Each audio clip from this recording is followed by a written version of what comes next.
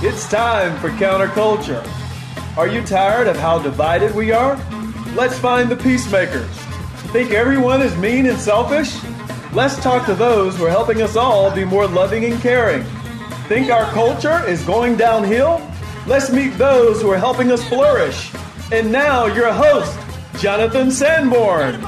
And hello again. Thank you so much for tuning into Counterculture. We so appreciate every person who says, I've got 26 minutes that I want to spend and I'm going to tune into your show. So I highly value that. Thank you again for being a part of this community here in Phoenix and even really around the country who are listening to this podcast and this radio show. It really encourages my heart. Stories travel and good story. And I want to highlight the great stories of people who are building up, who are going counterculture, the way of Jesus, and they're building up culture. They are lifting up compassion, and they're making us more peaceful people, and not just creating division and strife and being selfish. And so I'm encouraged that I get to interview and talk and meet people around our city and around the nation who are really doing exactly that. And so here I have in studio Kim Vihan. Thank you for joining us. Had to get that right. I overemphasize her name. Hi, Kim. Hi, Jonathan. It's nice to be here. It's good to have you. Kim is just an amazing person. She's the founder and CEO of Foster Arizona and the Foster Arizona Housing Project, charities focused on educating, encouraging, and empowering Arizonans to positively impact the lives of kids in foster care and those transitioning out of foster care. She's just a passionate person who's okay, wait, how many kids do you have? I have 7, and believe it or not, there was a time that I actually had 7 that were 6 and under. Oh, my gosh. Do you have a 15-passenger van? Close. We have a 12. Oh, my goodness. So I'm at my max capacity as a dad with 2, and you're like at 7. So the skill set, we're just not even the same skill set. She's way out of my league. But no, she's 7 children and has a great husband. Obviously, you have to have the great husband to make all that happen. Absolutely. Fantastic. What his name? Brian. Shout out to Brian. I don't know the guy. I've never met him, but shout out to and big props to Dad Brian. Appreciate it, man. Okay. So I can't wait to talk about your work and what you've been doing with Foster Arizona. But before we get into that, we like our listeners to hear not just about what you do, but a little about who you are. And we play this game called Fake News. So it's basically kind of like 2 truths and a lie. And I have amazing predictive powers, the ability to look deep within the soul and discern truth. I can look at anything in media or in a person and know what is true or not. And if you believe me, you believe a lot of fake news. I'm actually not that great at it. I'm basically a coin toss, but we like to play this game. So 2 things about yourself, and I'll try to guess which one's fake. Okay. So the first one, I jumped out of the first plane I was ever on. Wait a minute. Okay. That's a bold. Okay. Jumped out of the first plane she's ever was on. Okay. Mm-hmm. Next. My family and I were on stage of The Tonight Show. So realistic. I mean, the first one seems so impossible. Like I just have a hard time even believing it. But the other one seems probable. Mm. But there's because that doesn't necessarily mean the show was on. But you were actually in.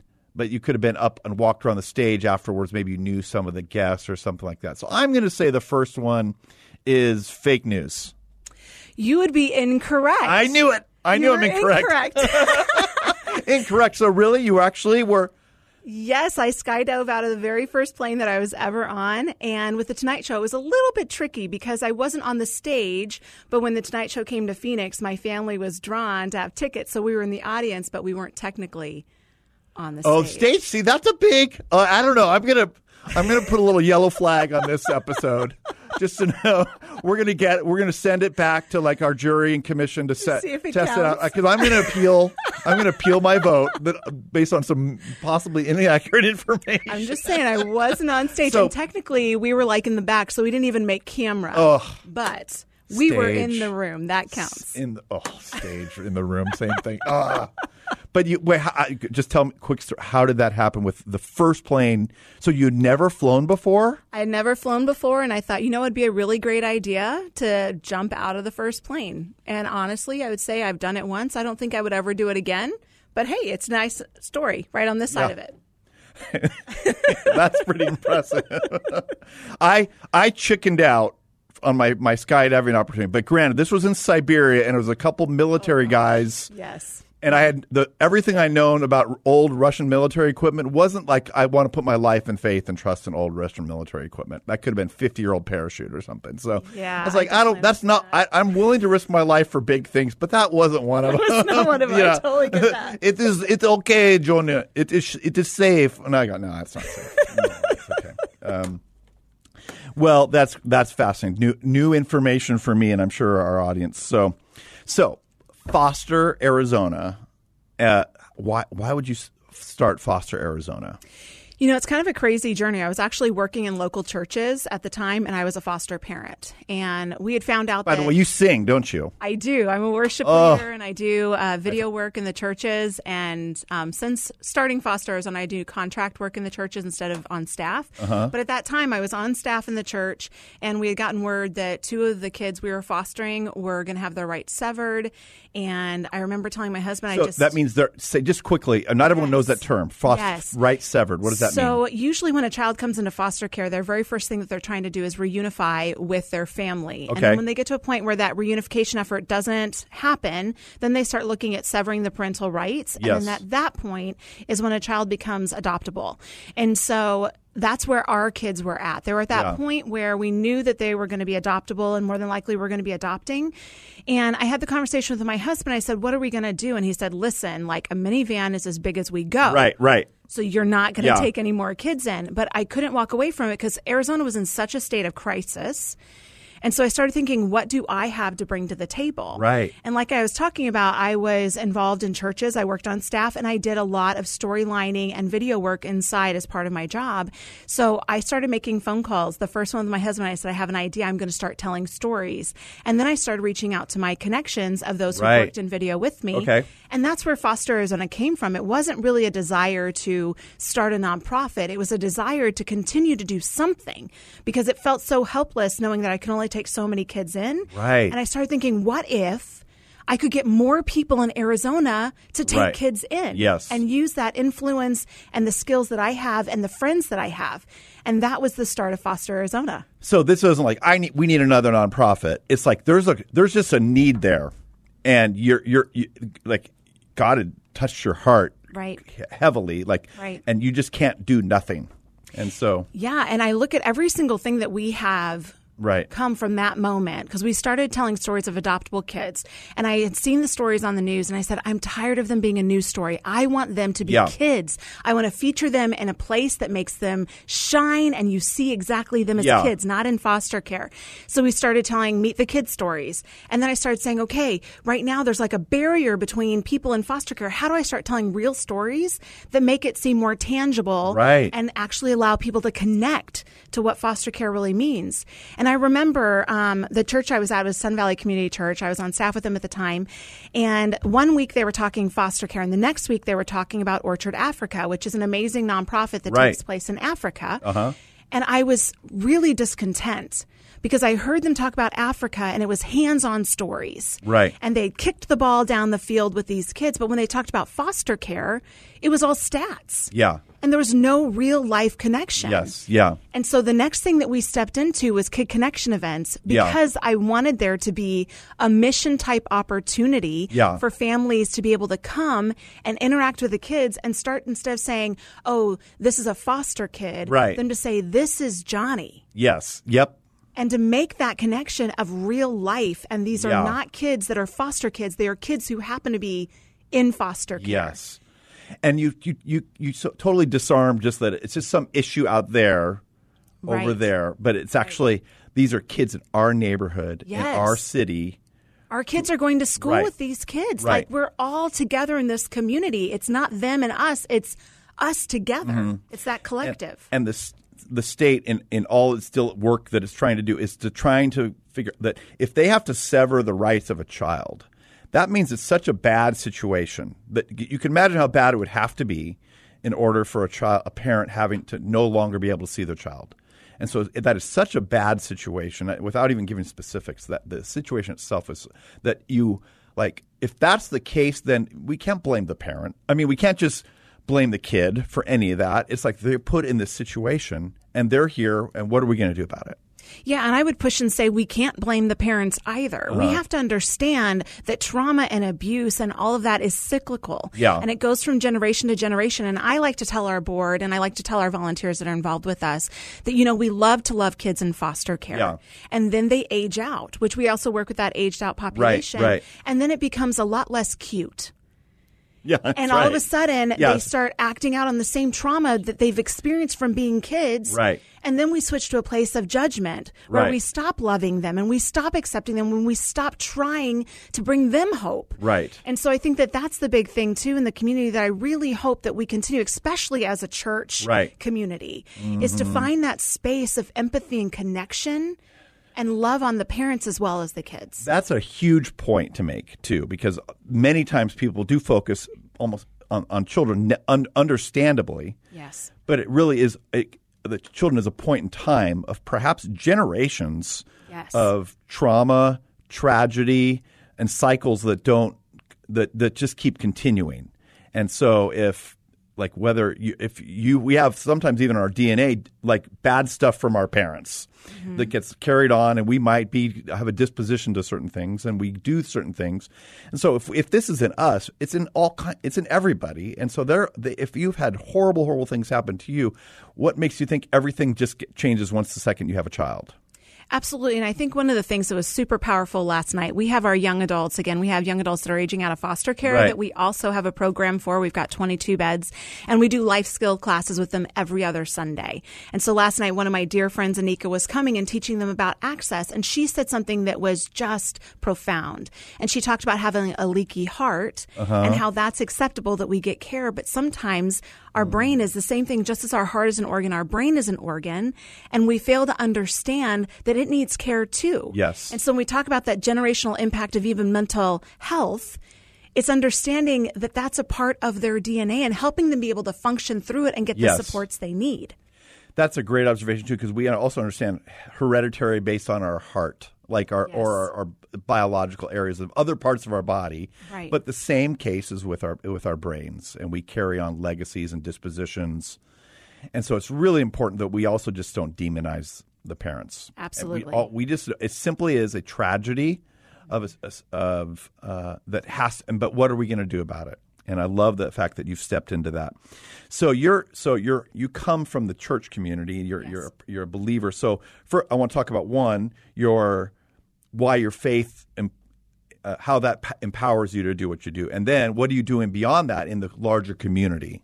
So let's start with your own journey in faith. Absolutely. And I will tell you, Foster Arizona, we had the conversation about whether or not we made it a religious entity, and we decided no, because we wanted it to be accessible to everyone. Yes. Yep. But I will tell you, my faith is the driving factor of what we do and how we do it. Yes. Because I know that God's number one commands in my life is that first I would love him. The second thing is that I would love others. Yep. And so we're constantly looking at how do we meet people in that space with love? How do we find their needs? Because that's what we're called to do, is to be light and salt and love in this community. Mm-hmm. And that means stepping into the darkness of someone else and saying, how do I throw you a lifeline? Yes. And so everything that we do is very centered on that very space of my belief in God and the desire to follow after him. Awesome. And I think the coolest thing is I've seen him show up in incredible ways. Every single time we've had a need, God has shown up and stepped into it.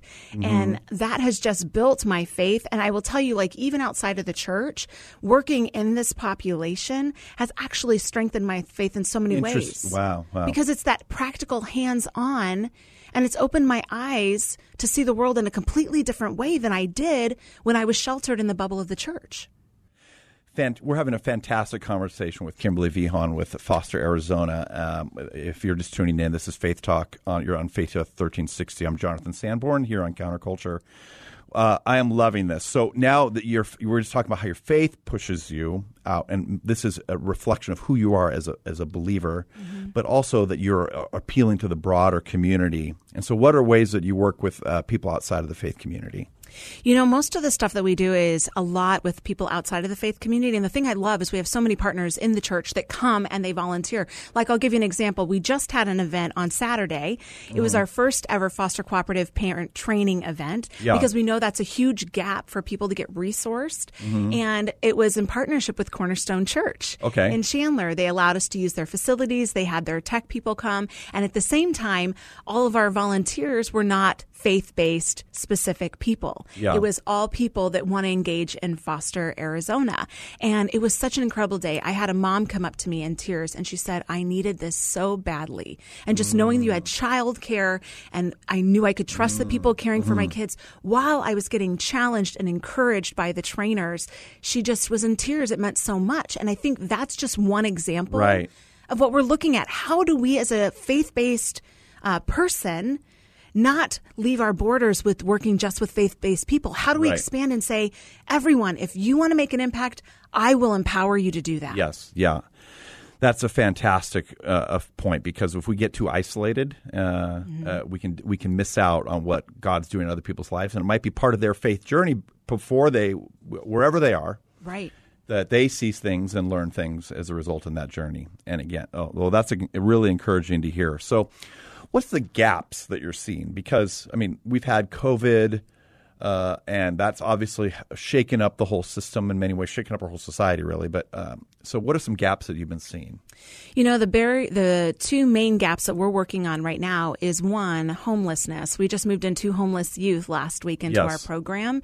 And so we're working on expanding our building, but also creating a partnership. I'm super grateful for a partnership we have with Valley of the Sun. So homeless youth, like what are we talking about there? And so a large percentage of youth who come out of foster care, they age out of foster care. We have 1 in 4 that end up homeless.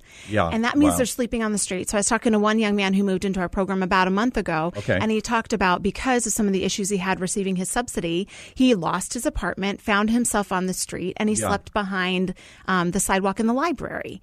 And so he came into our program and now has stability, and we're working on getting him finished with his high school diploma and then working on his next steps, which doesn't happen. When you're homeless, you are lost in the lack of hope. Yes.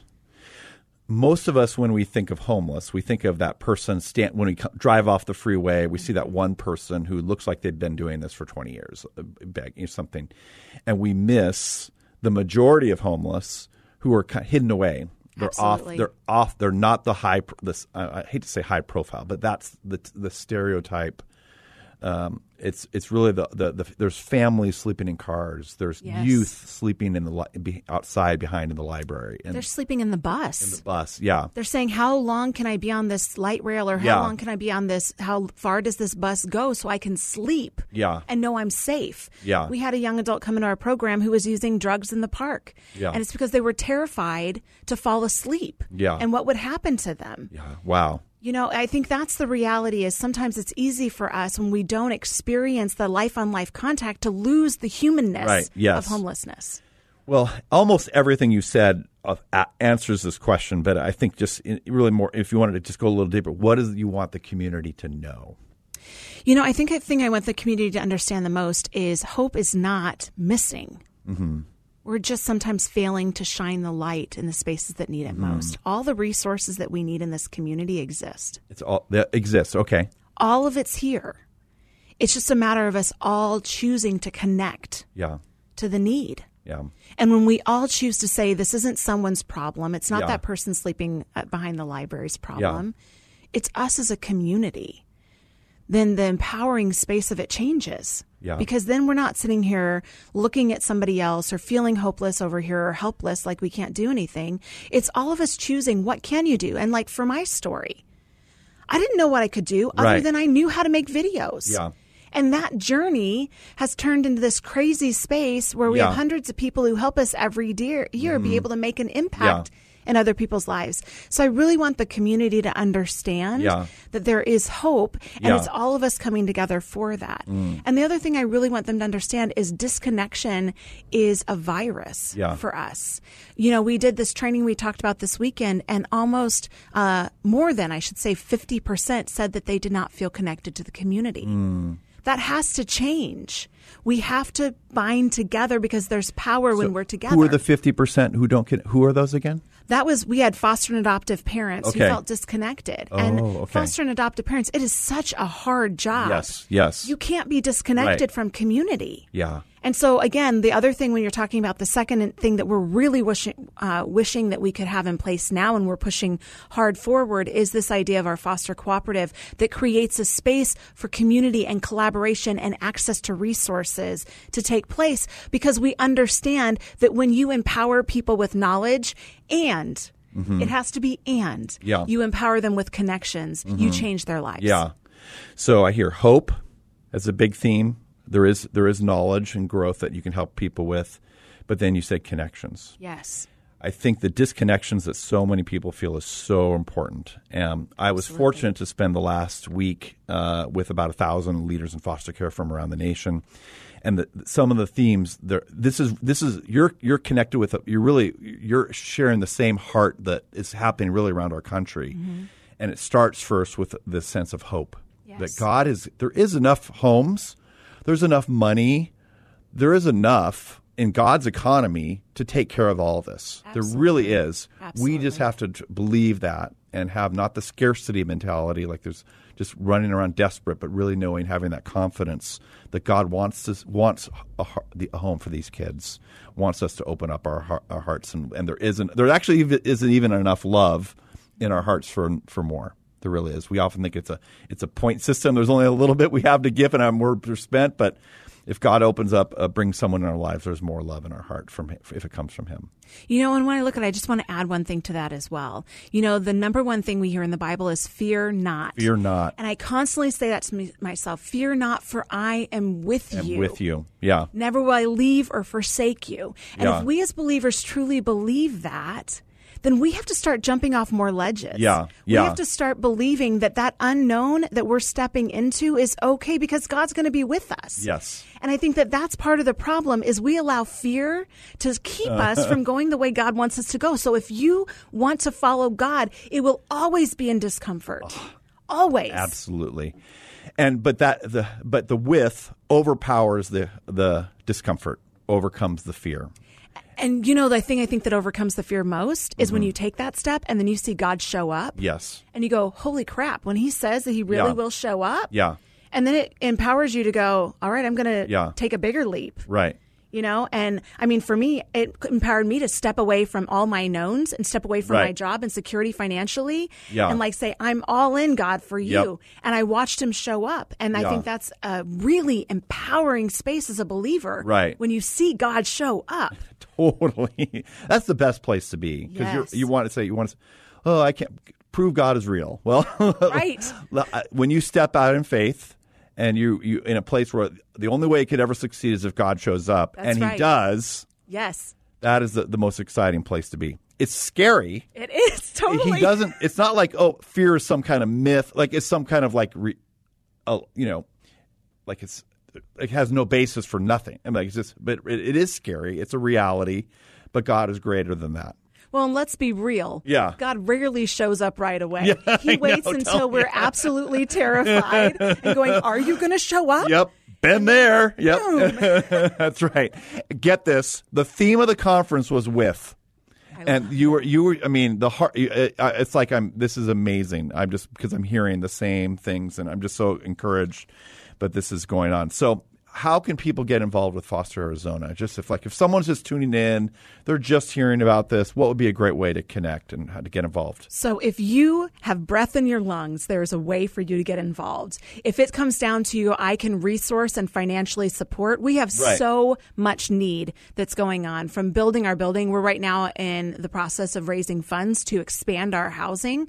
We have an event coming up for young women. It's our Young Women's Empowerment event that actually came because we watched the lack of self-esteem and the relationship, just the unhealthy relationship that our young women who are in our housing side were in. And so we started saying, how do we empower 8 to 10-year-olds and change the message? So on October 24th out at Tempe Marketplace, we have a Young Women's Empowerment event, and I need 75 women. Hello. And 20 Okay. hairstylists to come out and make this day amazing for young women.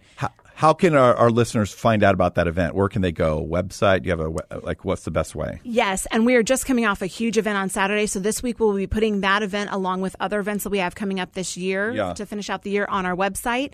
So we will be getting that on our website for you to check out. If you go under fosterarizona.org, check out our event tab. And I'll tell you, like, even if you're wanting to financially go, I want to support something, we have joy boxes that are coming out, and we serve 300 joy boxes out. We usually hit about 500 kids with those boxes during Christmas time.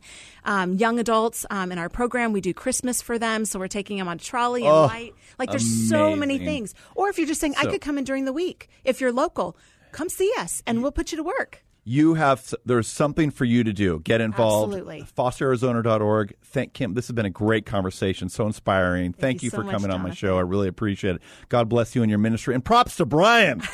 Woo! Okay. Thank you. God bless. Thank you as well. Bye-bye. Thank you for listening today. Counterculture is made possible by Care Portal, helping local churches help children and families in crisis. Sign up you and your church today at careportal.org. This program was sponsored by Care Portal.